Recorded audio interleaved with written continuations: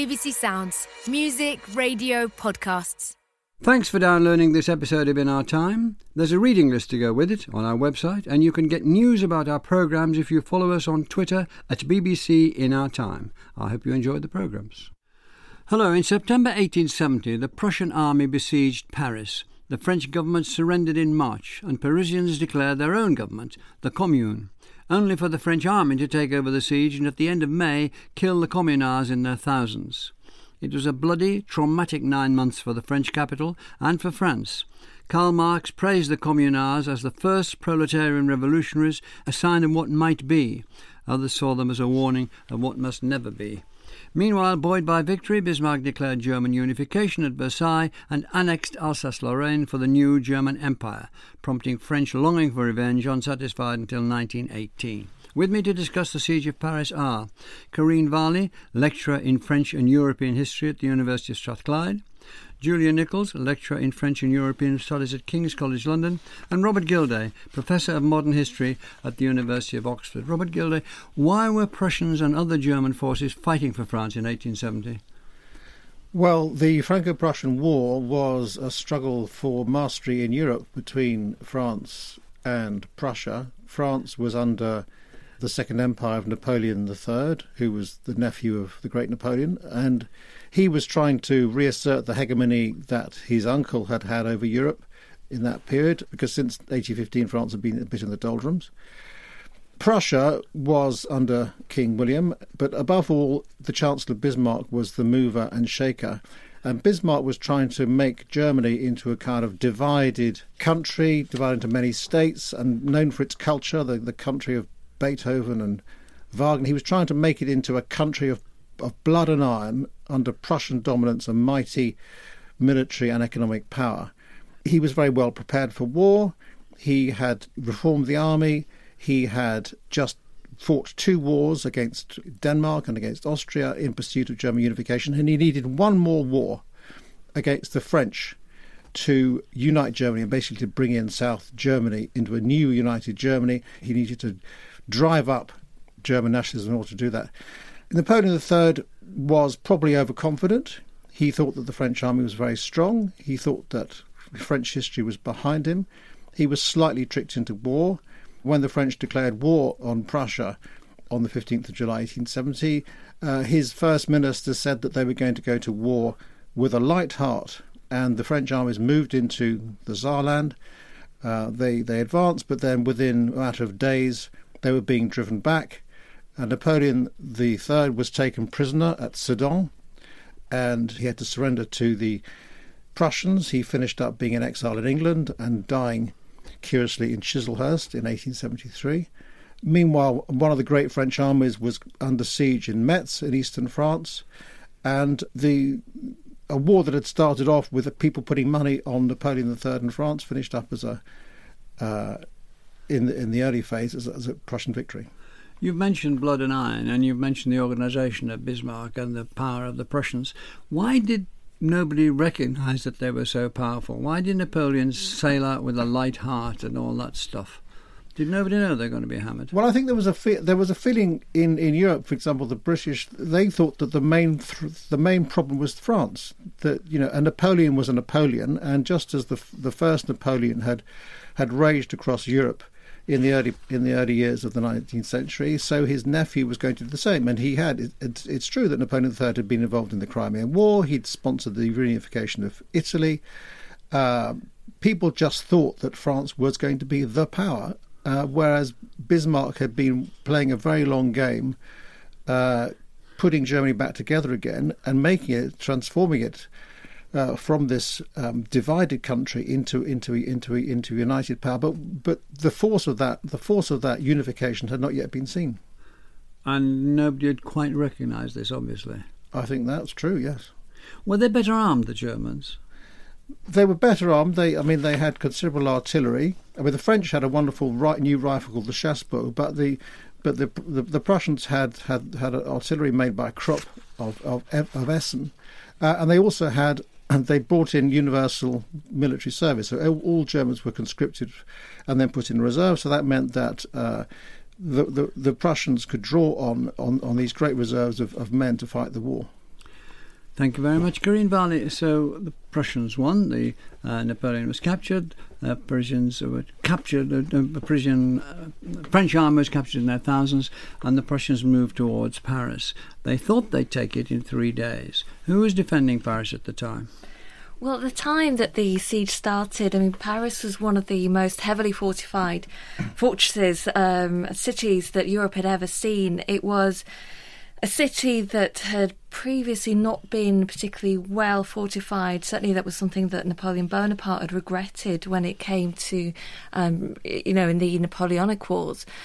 But the French government had spent a huge amount of money, about 120 million francs, on the defences of Paris. So by the time the siege started, there were extremely well fortified the city was extremely well fortified. There were walls of about 10 metres high surrounding the city. There were moats. There were also thousands of heavy guns. There were 400,000 men, some regular soldiers, but also a significant number of National Guardsmen who had responded to the call-up from the government. So the city was well prepared for a siege, although nobody really expected a siege to happen. It was one of these things where some historians have compared it almost to being a bit like how, in the 20th century, powers regarded nuclear weapons and still do to an extent as a deterrence, that,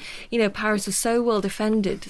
And this was going to be a deterrent against the Germans ever, laying siege to it. But of course, that wasn't to be the case. It's curious we have two cases of overconfidence. Napoleon sailed out thinking he was going to walk it, and Bismarck then turned to Paris and gave it 3 or 4 days. It lasted for 5 months.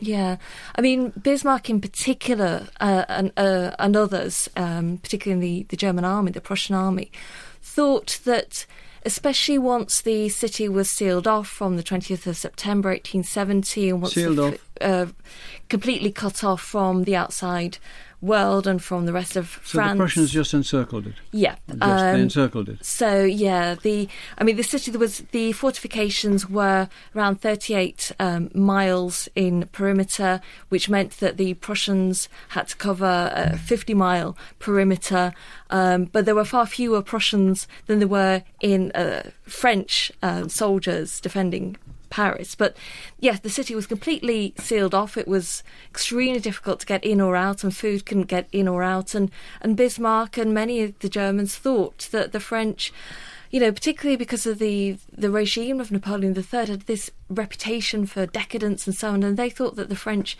just wouldn't be able to last without food once the privations started to kick in, that they would just surrender. But that wasn't the case. But what were the privations like, and how did it last out for 9 months? Well, it was extremely difficult, especially in terms of food.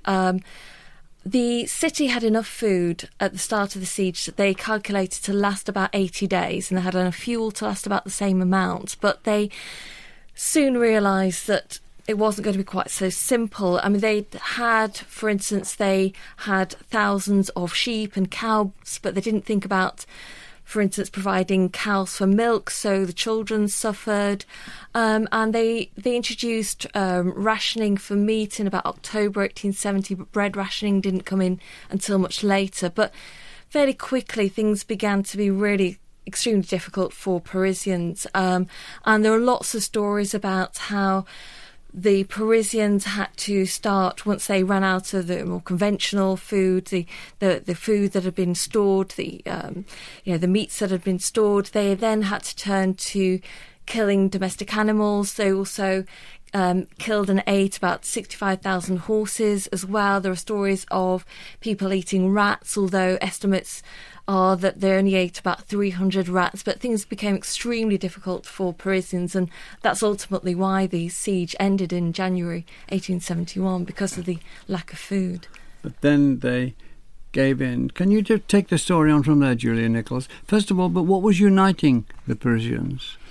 Why did they feel so confident, and how did they keep together for so long? Because Bismarck was not only surrounded, he started bombarding it with his cannons and so on. In September 1870, there is unusually in French history, I think, an almost kind of bloodless revolution, which brings to an end the Second Empire, the rule of Napoleon, and brings in the Third Republic. And after that happens, there is a kind of huge wave of patriotism that sweeps across Paris and is quite a unifying force. So people call back to revolutionary history, particularly to the Battle of Valmy, which happened in 1792. Was there a sense in which the Parisians thought that the French army had let them down and they were going to show what they were made of?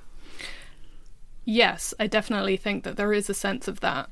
There is, throughout the siege, the National Guard, which is the traditional defense of Paris, I suppose, a sort of citizen militia, increasingly arms itself or demands to be armed more. And a lot of battalions of the National Guard are quite radical. They want to take a different tack in the war than they think that the new government, the new Republican government, is taking.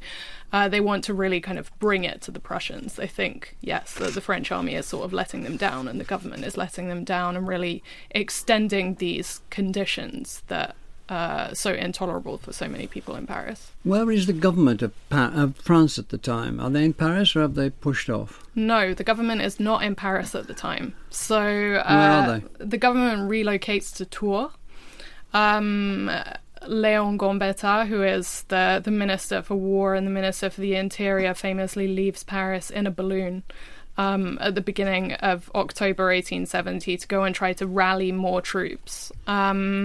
So Paris is sort of deserted by the national government during the siege. And this causes a lot of resentment among the population. There is a sense that it's almost a stateless city. There is no government during that period, and that they have to step in and run that government for themselves and for the other citizens of Paris. And is this where you could say that the Prussians are becoming radicalised? Yes, I think so. I think that's a big factor in it. So this creates a sense of resentment against the national government, but it also boosts the power of local government in Paris. So I'm thinking about the kind of government of the specific arrondissement. So a lot of things during the siege, a lot of administration is carried out by this local government. The National Guard is administered and kind of drafted locally. Food rations is also dispersed locally. And local associations create vigilance committees to kind of watch out for anything weird that might be happening or any Prussians that might be trying to get into Paris. And a lot of these local governments are quite radical. So the national government leaving Paris almost delivers power into the hands of more radical citizens. Robert Gildea, Bismarck started to shell Paris in January heavily. He was obviously impatient. Why, and what did he expect to happen, and what did happen? Well, obviously Bismarck wanted to bring the war to an end, and he did have this powerful artillery, and they start, as you say, to shell Paris in January. There were about 200 or 300 shells a day, fired from a distance of about 5 miles. They didn't actually do that much damage. They hit hospitals, it's true. They killed about 100 people and injured about 300, and about 20,000 people were driven from their homes. But actually more people died from diseases such as pneumonia in the cold winter of 70-71. I mean, about 1,000 people a week were dying of pneumonia. So he didn't actually get what he wanted. And one could argue that the resolve of the Parisians was probably increased by the bombardment because of the patriotism that has been talked about. How did he get what he wanted then? Well, he got what he wanted by negotiating with the government of national defence for which was outside Paris. Well, it was outside Paris, but I think there were also bits of it that were still in Paris, in the Hôtel de Ville, the city hall. But he is negotiating, particularly with the foreign minister of the Government of National Defence, a man called Jules Favre, who had famously said that France would not surrender an inch of its territory or a stone of its fortresses. But he was meeting, from quite an early stage, he was meeting Bismarck in the Chateau of Ferrières, which was a neo-Renaissance chateau outside Paris, owned by the Baron de Rothschild. Another person we should mention, Adolphe Thiers, who was a veteran French politician, aged 73, who was described by Marx as a monstrous gnome. He had been going to London, Vienna, and St. Petersburg to try to get allies, but they failed. So basically, the Government of National Defence was trying to establish an armistice, and because it wanted the war to end. Some people wanted the war to end. Gambetta wanted it to continue, but he wasn't doing too well. But there were other people on the Government of National Defence who wanted to end the war, to restore order, and therefore to do a deal with Bismarck. So, thank you. Karine Varley, in Versailles in January there was a German unification, and in February a German victory parade through Paris. How did the French react to that? Well, the German unification that was proclaimed on the 18th of January, I mean, that was something that was deliberately designed by the Germans to provoke and to increase a sense of German nationalism, but it was also hugely provocative for the French. I mean, the location was deliberately chosen in the Palace of Versailles as a sort of symbolic gesture. It was meant, the Germans saw it as a kind of gesture of revenge against not actually Napoleon III, but going back to Louis XIV for the insults that they felt that they had suffered as a consequence of his actions, the German people. So that was hugely provocative. But when the Parisian people found out firstly that the French government had surrendered, and secondly the terms of the surrender and the initial peace terms that the Germans had imposed on the French, the key sticking point was, a number of things. Firstly, the annexation of Alsace-Lorraine, but that was something that pretty much everybody expected. But secondly, it was the indemnities, the costs that the Germans had imposed were imposing on the French, that they were going to have to pay to Germany. This was 5 billion francs. Originally, the Germans had asked for 6 billion. And it was widely felt that this was such a huge and unprecedented sum that this was going to bankrupt France. But there were also other conditions. One of them was that because the fortress of Belfort, which is part of Alsace, had not been defeated by German forces, that it would remain French and not be annexed by the Germans. And as a consequence of that, one of the deals was that would remain French, but that the Germans would get to parade through Paris and through march down the Champs-Élysées. And many people in Paris thought that was the ultimate insult, because they thought that Paris hadn't been militarily defeated, that they had been defeated by hunger alone. So many people started to see the terms of the armistice and the peace as a betrayal by the French government of national defence. And so, Julia Nicholls, the people of Paris, many of the people of Paris at the time, took their future into their own hands. What did they do? So, on the 18th of March, 1871, the Paris Commune, I suppose, comes into being. This is France's last 19th century revolution. It is an attempt at self-government. The Commune being what? A commune is a form of administration in France, local administration. So this is the idea is that these revolutionaries, radicals, have taken control of Paris, and they want to rule it autonomously, or they want to have more say in the government of Paris. So they take the whole of Paris. They say we're all together in this, and we are going to do what? Well, it's important to say that not everybody in Paris is happy about the Commune, and not everybody in Paris wants the Commune to happen. Yeah, but it happened and it was strong. What was it? It's very difficult to define the Commune, actually, because there are so many different groups of people who are a part of it, and who even make up part of the ruling council of the Commune, which is elected following elections that take place about a week after it's declared. So there are some people who think that the Commune should simply be a kind of federal government where Paris should be able to govern itself. There are other people who are in the majority in this council who think that the Commune and Paris is really the centre of France, and that Paris has the right to rule the rest of France, and so the rest of France should really kind of get on board with the Commune. So these things really, or these different ideas of what the government should be and how it should act, really come into conflict during the Commune.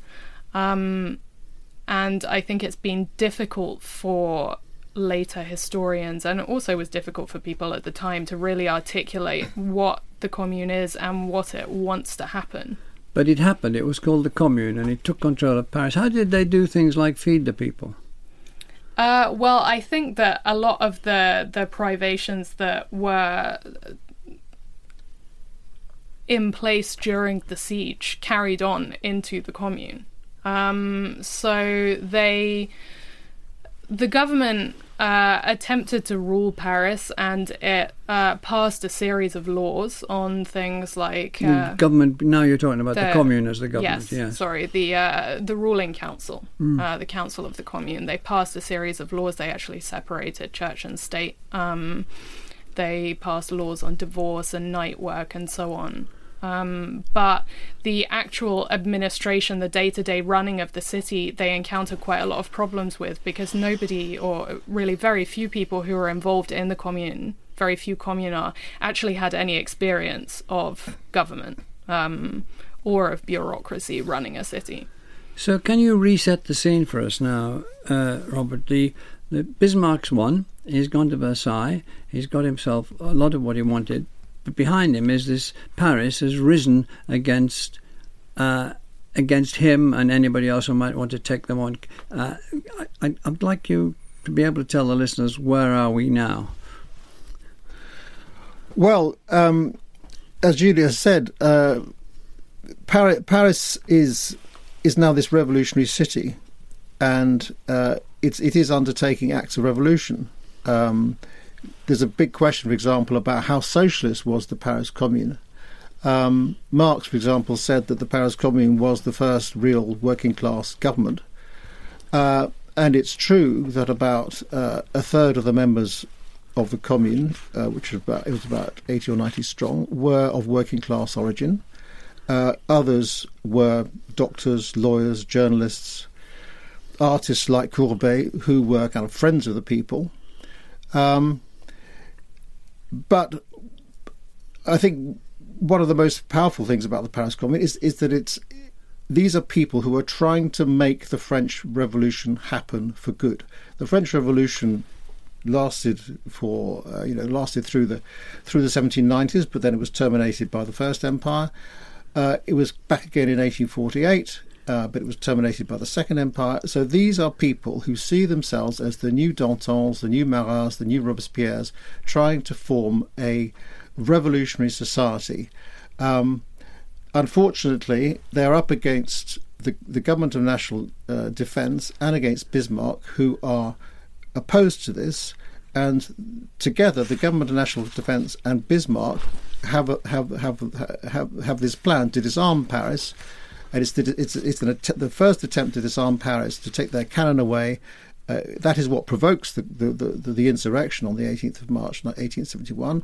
And their programme is eventually to get into Paris and to crush this commune and to restore order in French society, restore national unity, and to achieve peace. And so, in a sense, all that has to be done on the back of the Commune. So there is this titanic struggle that's going on between the forces of revolution And these revolutionaries who actually want to continue the war, and the forces of peace and order which are ranged against them. Thank you very much. Karine, what did they set out to do? It's been hinted at by Julia, but can you give us a bit more? What did the Communards set out to do? We're told they weren't very good at administering stuff, but they did put in laws, they had ideas. What did they set out to do, and how far did they achieve what they set out to do?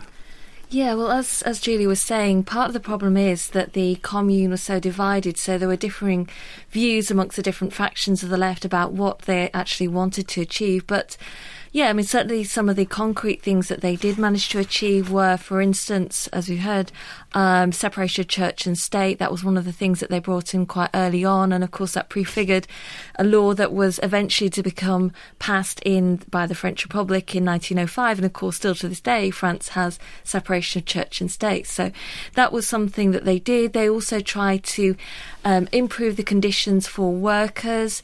So for instance, they banned night work for bakers. They did things like introduce workshops, workers' cooperatives to help those workers who had been suffering and who had few employment opportunities, particularly when the siege came to an end and many of the men who had served in the army had been demobilised. So they came with a raft of measures to try and improve the conditions for workers. Although it should be said, one of the things that they weren't so successful at was measures to improve the lives of women. I mean, it's striking that although there were many female supporters of the Commune, there were no women who were actually on the Commune as part of the committee itself, and so they didn't really do anything to improve their social. Well, a few things to improve their social conditions, but didn't go very far, and certainly they did nothing really to give them greater political rights, certainly nothing like giving them the vote. So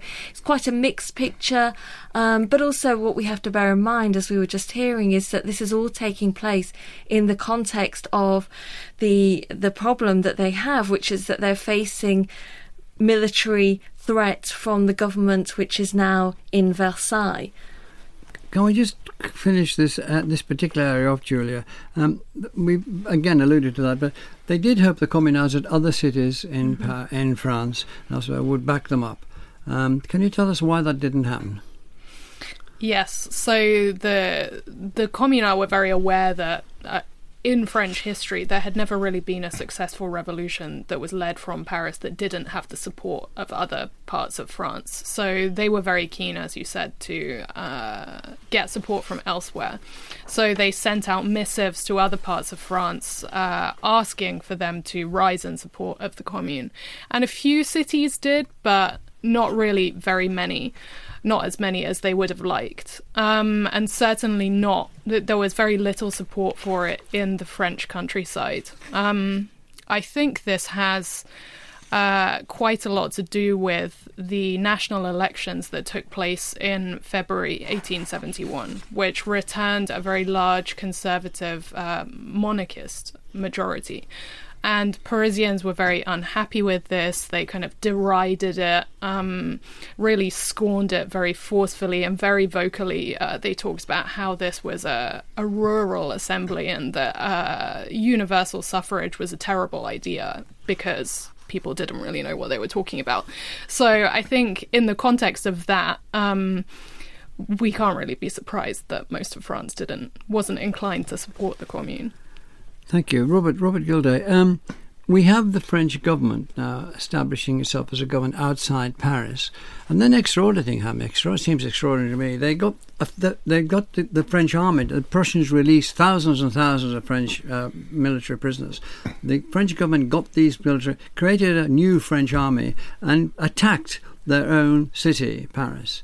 That's on the right lines, is it? Then what happened? Absolutely. I mean, in a sense, you know, there are two sieges of Paris. I mean, the first siege of Paris is by the Prussians and other German elements like Bavarians that we've heard about. But the other siege of Paris is by the government at Versailles, which is, as has been said, monarchist, royalist. Yeah. So after when the National Assembly is elected, this very right-wing National Assembly, they elect our friend Thiers as the head of the executive. So he is now basically in charge of the French government. And he is organising this large army. So it's partly made up of elements that survived the war. It's also, as you say, made up of about 60,000 prisoners of war who had been taken by the Prussians, but are now given back to the French in order to get control of Paris. There are also quite a large number of sort of territorial forces from places like Brittany, which are very anti-revolution. And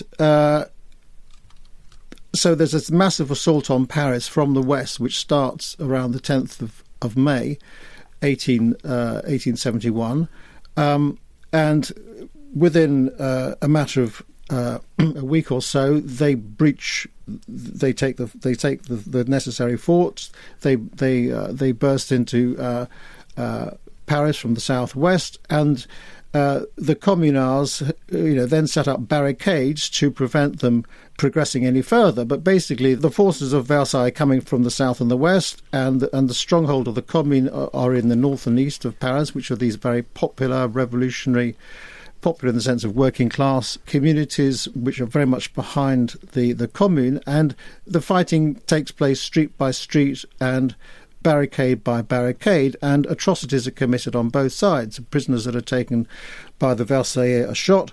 The Communards also themselves execute a number of people who they've taken hostage, including the Archbishop of Paris and various gendarmes and people assumed to be spies. And gradually the force of Versailles advance, and there's what they call the Bloody Week, the Semaine Sanglante, which is the week between the 21st and 28th of May 1871, where basically huge atrocities are committed by the Versaillais. Thousands of Parisians are killed, and one of the most celebrated elements of this is the last stand of Communard fighters in the Père Lachaise cemetery, which is this wonderful cemetery in Paris. But in the eastern part of that cemetery, surviving fighters are put up against a wall and shot and then tumbled into a ditch. And that famous wall of the Fédérés, it's called the Mur des Fédérés, it becomes an iconic story of the Paris Commune. That's very vivid. And have we any idea, Karine, what the French felt about frightening the French? About murdering each other to the extent that we've heard. Yeah. Is there any reports saying we shouldn't be doing this, or this is going to clear what's going on in their heads? Have we any idea? Is it a useful question? There is a sense amongst those soldiers who were part of the Army of Versailles, part of the government's forces, who were attempting to and successfully retook Paris, that this was criminality. They saw this as not even a sort of legitimate uprising or not even a proper revolution, but they were told and they were given the impression that this is the criminal element and therefore these needed to be crushed. And in a sense that perhaps explains why there was so much violence and why there were so many deaths. Where did this propaganda emanate from? Well, I mean, it came primarily from the government and Adolphe Thiers, who we're hearing about in particular. There are stories about him. He was somebody who was, a veteran politician, somebody who was also a historian who had written about previous revolutions in France and in Paris in particular. And there was this feeling in which they wanted to deal with this once and for all. And so by sweeping through these neighbourhoods that had been involved in the uprising and involved and supported the Commune, by killing these, these revolutionary elements, that they thought that this might finally end this sort of cycle of revolution that Paris had been involved with since 1789. So, for them, this was, they saw this as being a kind of necessary task, and, one that they, needed to do to recapture the city. Not unakin to a holy war in a way. Although it wasn't anything to do with religion, I know it. But cleansing the place. Yeah, there was certainly that that sort of language. Although, I mean, say this isn't about religion, but of course the Catholic Church, who saw their Archbishop killed by the Communards and also 23 priests, really did come to see this as being very much in those terms. And the Sacré-Cœur, the basilica that was built on Montmartre, becomes this sort of symbol after the Paris Commune of that whole episode and of this sense in which Paris had sinned and needed to repent for its sins during the Commune. Julia, how did they start to come to terms with this in France? Well, the government takes a very harsh line towards the Communards following the end of the Semaine Sanglante. So you could almost say that it's a continuation of the war against the Commune, just by a different means. So around 40,000 people are arrested following the end of that week, and are then put on trial at specially constructed war councils over the next 5 years. 95 of those people are sentenced to death, although not all of those death sentences are actually carried out. And about 4,500 prisoners are deported to New Caledonia, which is a French penal colony in the South Pacific. The revolutionaries themselves, who managed to escape these things, either death or arrest and deportation, are forced into exile. So they can't continue to be in France. The majority of those who go into exile either flee to London or to Switzerland, particularly to the area around Geneva, which is obviously French-speaking. Others go to Belgium or to the United States. And these revolutionaries aren't allowed to freely re-enter France until a general amnesty is declared at the beginning of the 1880s. Thank you. Robert Gildea, what was if we can follow that through, so they're being executed, they're being exiled in massive numbers. We're not sure about the accuracy of numbers, but it will massively do the job. But what was there influence on the French psyche? There was. What was it? Well, I think the word that comes to mind is trauma. I mean, the French have undergone two massive events. One is defeat. This defeat that was massive and also unexpected by Bismarck, and which really sends France tumbling down the sort of league table of nations. And they're left with that for a long time. I mean, how do the French recover national greatness and national self-respect? I mean, they know that they can't take on Germany, so one of the things they start doing in the 1880s is going out and finding colonies in Africa and they become a sort of colonial power. And they don't really get back that sense of themselves as a powerful nation until the First World War. And the second thing is they've again suffered this revolution and bloodbath, and so one of their main challenges is to try to establish a constitution which establishes a kind of consensus and some sort of peace and order going forward. And in fact, the Third Republic that they put together lasts for 70 years until 1940. And I think the secret of that is, well, first of all, the Republic. Paradoxically, you've got a republic without Republicans. It takes the Republicans, the moderate Republicans, the best part of 10 years to get into power. By the end of the 1870s, the Republicans are in power, running the Republic. They take the view that Royalists and Bonapartists need to be excluded from political life altogether, so that happens. So it is a very strong, powerful, militant republic. But they also realise they're going to have to deal with popular revolt. And they establish a very democratic rule had actually been established by Napoleon III. The universal suffrage had been established by Napoleon III. It's a kind of paradox because he was a despot. But universal suffrage remains the key, and the French Republicans take the view that this is one way to kind of marginalise socialists and radicals, and they set up a parliamentary republic, which is pretty solid, and where the upper house, the Senate, basically is controlled by people from the countryside, notables from the countryside. And so they do set up a system that basically works and does mean that revolution has more or less gone. Thank you. Karine Varley, we've got the Siege of Paris and then the Commune. Which stands out most vividly now? Well, I suppose now, I mean, it's quite interesting. Now, I would say that there's more awareness of the Commune than perhaps the Siege of Paris itself, which wasn't the case in the years that immediately followed the whole period of the Franco-Prussian War and the Commune. I think now, because the Commune had such much wider repercussions internationally in terms of the left, of socialism, it reverberated more obviously than the Siege of Paris, although the Siege of Paris did have significant reverberations in terms of the military experience and in the ways that it prefigured some of the experiences of war that were seen in the 20th century. So it's something that has actually changed over time, from this initial period in the 1870s when there was very much a focus on remembering the Franco-Prussian War rather than the Commune. Finally, Julia, it seems that the longer-term legacy is the Commune. What's that? What has the legacy been? What is it? Yeah, I think we could say that the Commune almost, if we look at the event itself, almost has an outsized legacy compared to what the event is.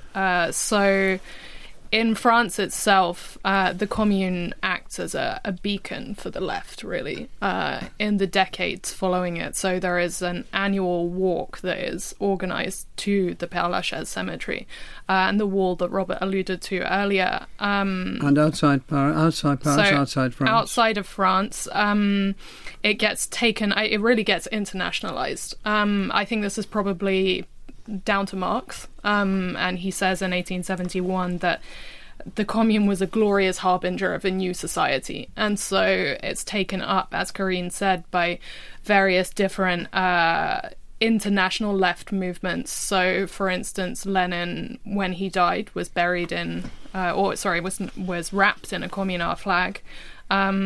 It's also pointed to in China during the Cultural Revolution and the Shanghai People's Commune, which happens in 1967 as a kind of model society. Well, thank you all very much. Thank you, Julia Nicholls, Robert Gildea and Karine Varley. Next week it's the solar wind, blowing from the sun to the edge of the solar system, creating the northern lights and comet tails on the way. Thank you for listening. And the In Our Time podcast gets some extra time now with a few minutes of bonus material from Melvyn and his guests. Right, what did we miss out? That's really important, Robert.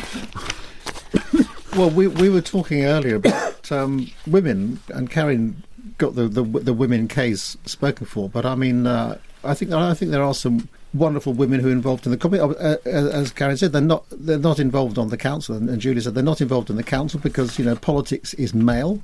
But there are plenty of wonderfully dynamic women. I mean, two of my favourites are Louise Michel, the so-called Red Virgin, who was a school teacher, very much involved in the club movement that leads up to the Commune, a great speaker. She gets involved, she invades the Hôtel de Ville before the Commune is set up, dressed in men's clothes. So there's a whole barricade in Montmartre, which is known as the women's barricade at the Place Blanche. So she's involved in that. So I think, and she gets deported to New Caledonia, and then she comes back, and then when she dies, and I think it's 1910, there's a huge funeral that happens. And then just another example, a woman called Dmitriev, who's a Russian woman who's very close to Marx's daughters, and she becomes involved in the Commune. She sets up a union of women to support the Commune and to tend to prisoners.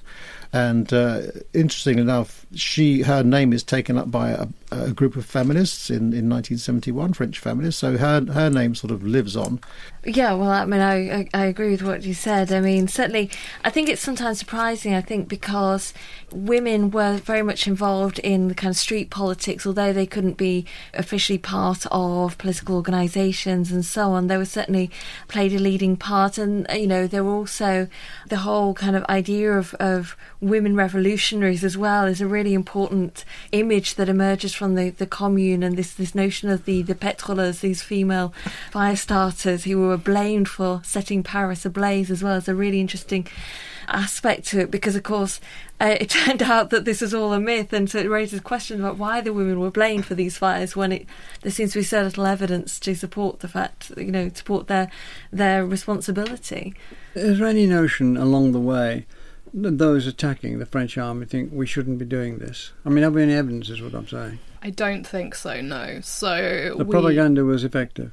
Well, we talked earlier about how the French army really believed that they were trying to bring the revolution to an end, finally, by attacking the Commune. And I think that the Communards also saw this as a continuation of a battle that had been going on since 1789, or even they might say before 1789, that this is just one more instance of the forces of order, or even moderate republicanism, trying to kind of suppress them and suppress the revolution and suppress the people, and that it was their duty, it was an obligation to fight against those people. What do they think about this in France? What do they think about it now? Yeah.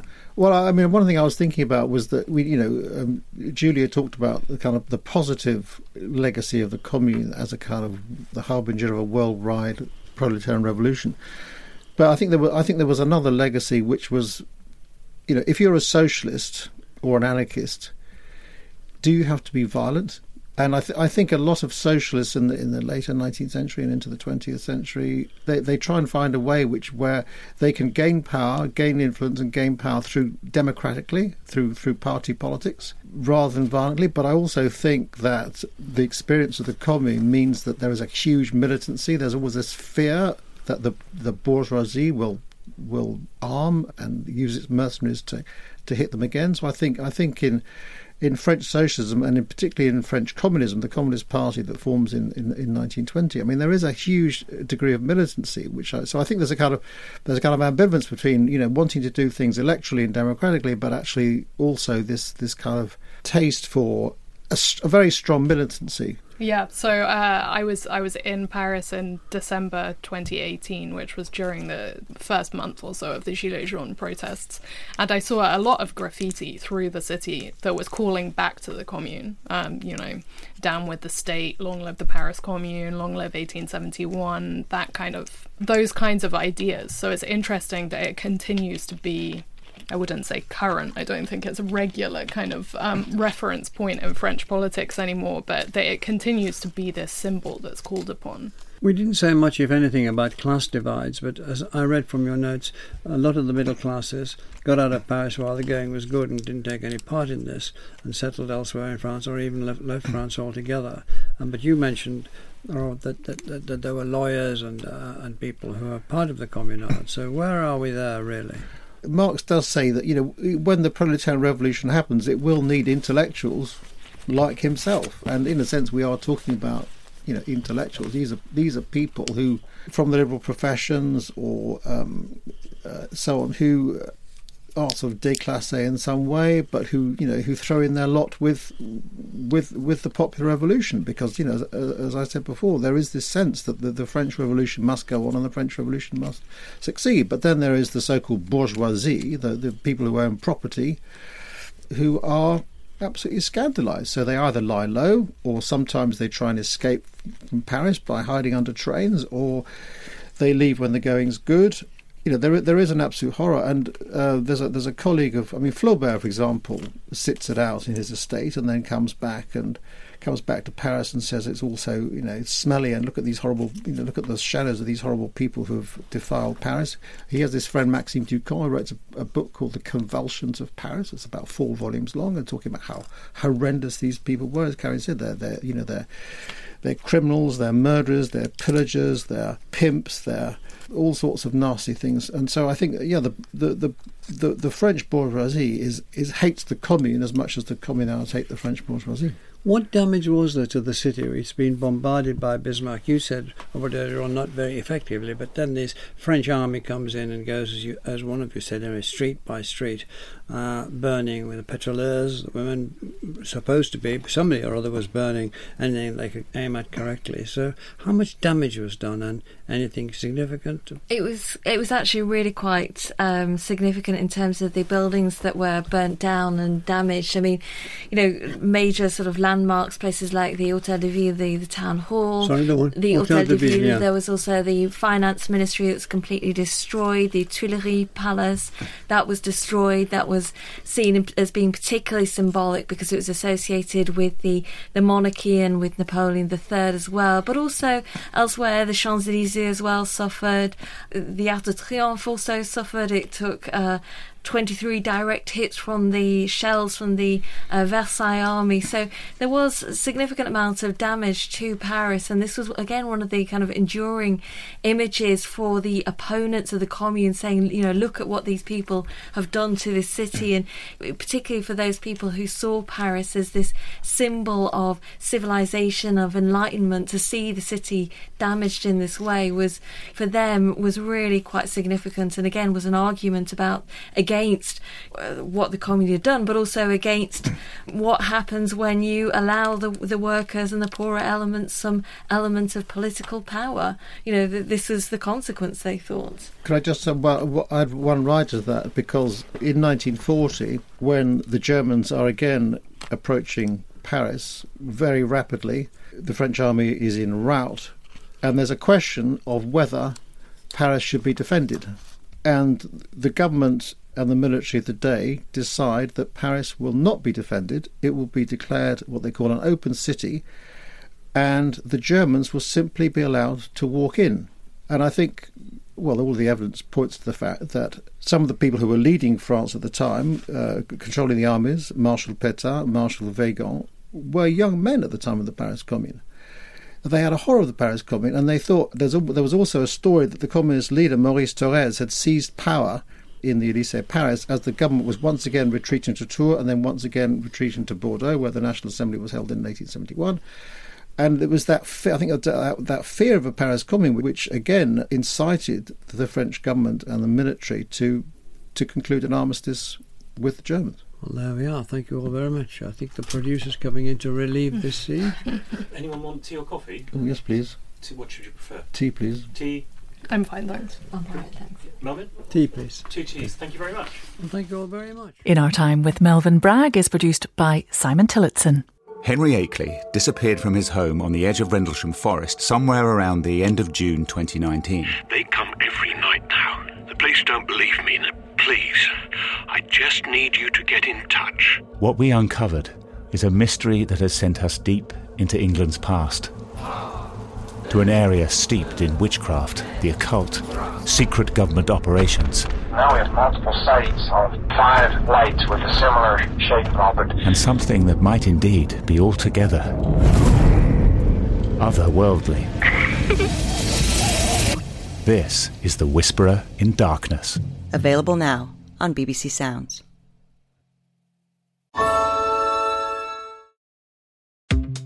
Podcast lovers, rejoice. Meet Pocket Cast, your new favorite podcast app for listening, search, and discovery. Our beautifully designed app gives you more control, makes it easier to find and organize podcasts, and offers powerful tools to customize listening. To hear all your favorite shows, download our free app at pocketcast.com or find us in the Apple app or Google Play stores.